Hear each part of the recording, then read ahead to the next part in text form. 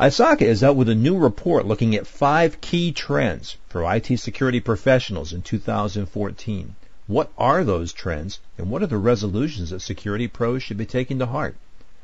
Hi, this is Tom Field, Vice President of Editorial with Information Security Media Group. It's my pleasure to be speaking today with Robert Stroud, a member of ISACA's Strategic Advisory Council. Rob, thanks so much for joining me today. Tom, it's always a pleasure. Well, Rob, I always enjoy talking with you about the profession, and I want to ask you up front, how did ISACA go about establishing these specific resolutions for IT security pros?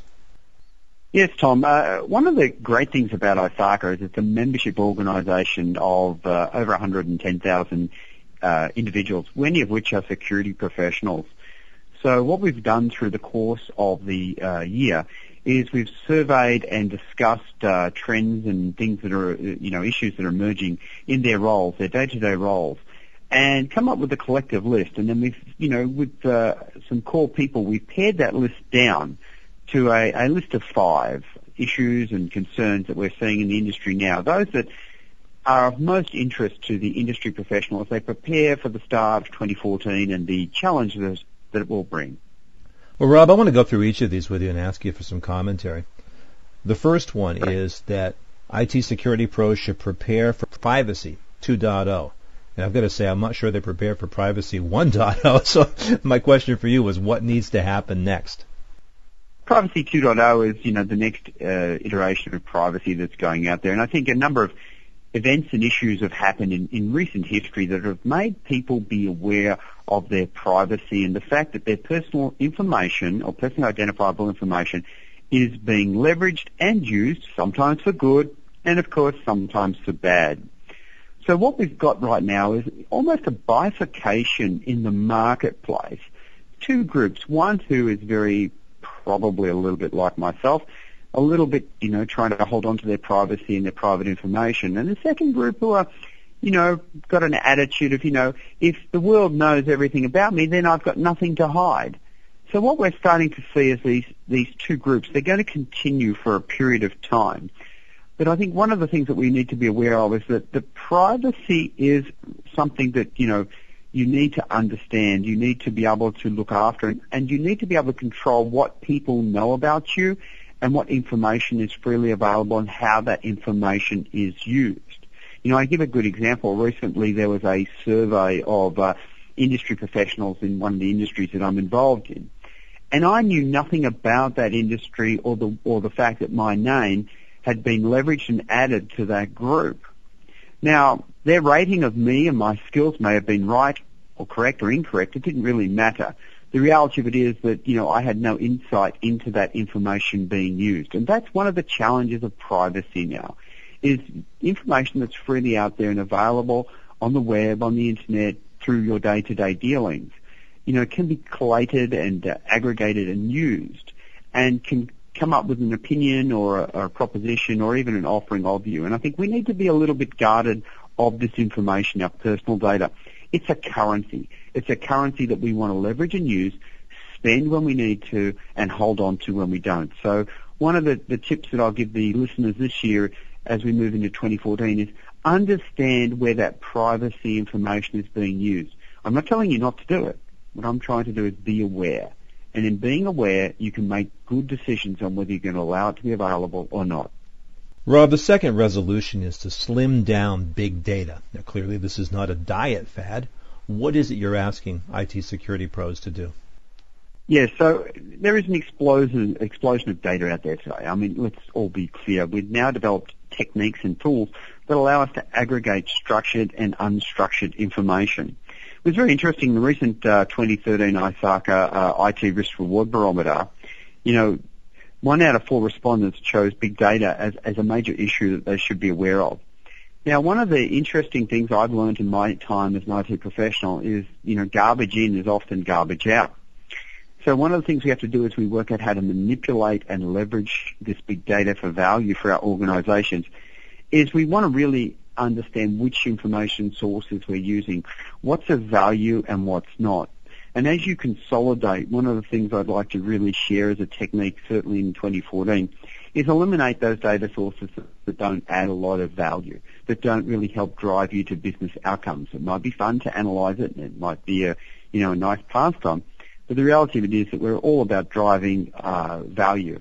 And for 2014, slim down the big data. Use the sources that make sense, understand where they add value, and I'm not saying throw away the others, but maybe bring other data sources in a managed way so that you can leverage them and use them and understand the value.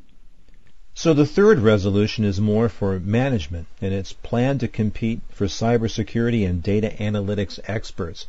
Rob, where are the sectors where these jobs are the hottest in 2014, and what are organizations going to have to do to be competitive?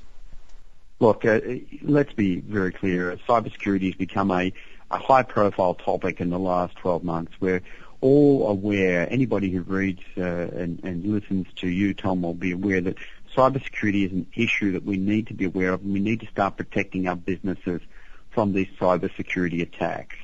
The fact is that this is kind of becoming the new battlefield or the new area of concern for enterprises where people may look to disrupt their business or actually attack their business.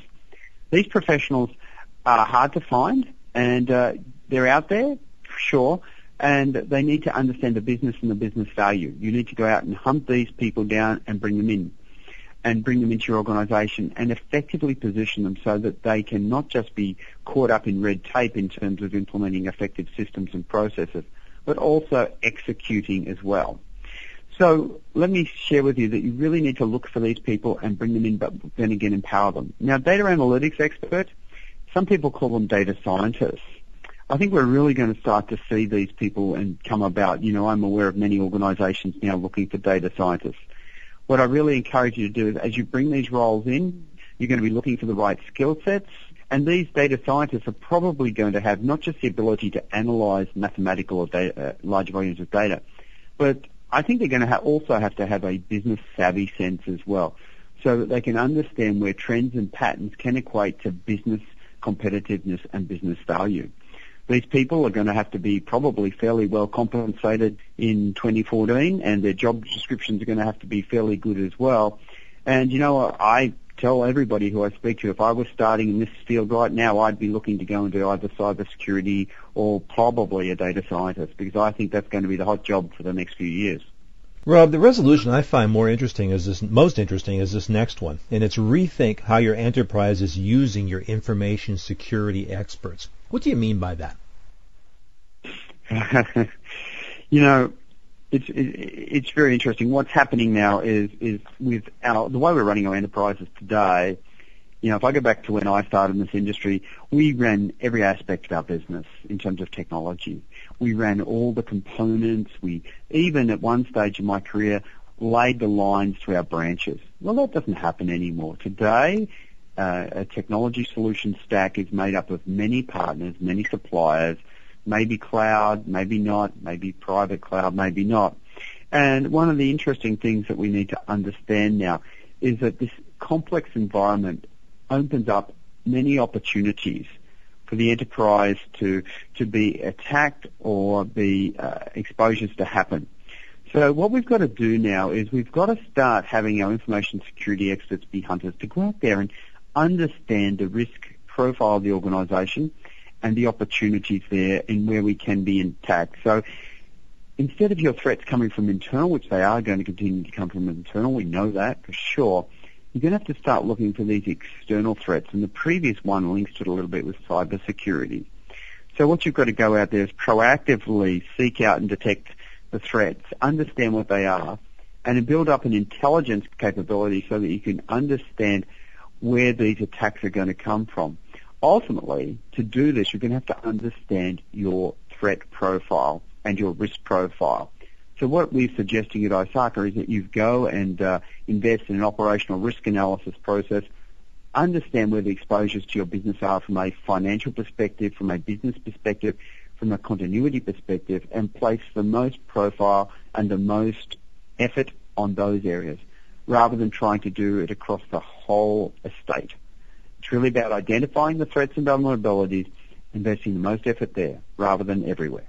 The final resolution. Ramp up for the Internet of even more things. And it strikes me that the topic, the Internet of Things, has really just reached currency in the last several months. What are we talking about when we get to the Internet of even more things? Oh, yes. I mean, I can't imagine 50 billion devices as I try and think it through. But, you know, you imagine a day where everything is just connected to the Internet, where you've just got every device that you've got in your own personal life is linked to the enterprise, is linked to every aspect of our life. That's where we're heading, where intelligent sensors are being installed in most devices. You know, wearables are becoming a big option today, where your pulse rate and heart rate are being consistently, continually monitored, where you have a little deviation, it reports it to maybe your healthcare organisation, so on and so forth. I think what we're going to be doing as we move forward is we're going to have to understand this. We're going to have to, not run away from this, but effectively leverage it. You know, my example I've given before is that, my Internet of Things in my house is the ability to remotely control the alarms, the locks, the heating, and soon the appliances in my house remotely from my iPad, where every device in my house is interconnected, and I can leave my house and say, I forgot to lock the door, and I can quickly look on my iPad and say, yes, I did, or I didn't, and press a button. If you can imagine that is in every aspect of our lives, this is where we're heading to. You know, many of the listeners may have bought a car recently. And buying a car, you'll be aware that car is connected to multiple devices. In fact, one car I was recently looking at reports the health of the car back to the dealer on a regular basis, so that the car manufacturer can understand how those components that's put in that vehicle are performing, so that it can proactively warn you where you need service or maintenance. These are the types of value propositions we're going to start to see from the Internet of Things in terms of our personal life, and of course they're going to spread into our enterprise life as well. You know, the interesting thing about this is most of these devices are going to be invisible to us as end consumers, and I think our end users. So one of the things I'm saying to enterprises are you need to be aware of the fact that the Internet of Things is coming. You need to work out how to leverage it and use it for good and for power and to do things better. And in so doing, it's going to come with a lot of opportunities. And of course, like all things, it's going to come with some threats and some threat vulnerabilities. You need to understand these and effectively manage them. And I think that's a key aspect as we go forward. I mean, I don't think we can imagine the proliferation of devices in our wildest dreams at the moment that we'll see in the next few years. It's coming and coming fast. Rob, final question for you. Given everything we've talked about today, how should IT security pros best be preparing themselves for the challenges of 2014? Yes, it's, ultimately, you've just got to put it down to a couple of things, Tom, and I want to just summarize in threes. I'm a person of threes. First is, one of the things we recommend to our members at ISACA is that you look at the intellectual property that we develop to help you. Now, we've talked about COBIT in the past and the opportunities and the COBIT framework, which helps enterprises effectively govern and manage their organizations. But one of the things we've done in the last 12 months at ISACA is developed a lot of practical guidance, white papers, content, guides, and even audit guides to help our membership and those outside our membership understand the threats and vulnerabilities, the opportunities, and how to effectively leverage that. So one of the things I'd like to really challenge the cybersecurity specialists out there is to go and look at the ISACA website and do a search on cybersecurity, privacy, big data, Internet of Things, and you're going to get a number of white papers, standards, and guidance there that you can leverage and use.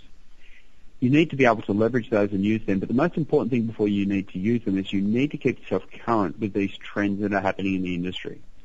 These trends are coming and they're going to impact your business. You need to then take these trends and then map them to your business and the business impact. It's all about business impact when you think about it. How you can leverage these for both positive, so that you can grow the business, and of course, how you can protect the business and mitigate the risk where appropriate. It's all about an effective risk assessment. We've talked about that before, of course. So go look at the ISACA website, go look at the materials there, keep yourself current, and then, of course, keep your certifications up to date. Ensure that you've, if you're in this space, you're certified, you're meeting with professionals in this space, leveraging their content, leveraging their intellectual property, At ISACA, we offer a number of certifications to help you there. One is our Certified Information Security Manager, or CISM. And the second, of course, is our CRISC, which is Certified in Risk and Information Systems Control. Look to these certifications. They'll certainly help you and keep you aware of what you're doing and how to do your job effectively and efficiently. Rob, as always, I appreciate your time and your insight. Thank you so much. Tom, it's great to speak to you and the listeners, and thank you again for your time. The topic has been ISACA's 5 resolutions to help IT security professionals get ready for 2014. I've been talking with Robert Stroud, a member of ISACA's Strategic Advisory Council. For Information Security Media Group, I'm Tom Field. Thank you very much.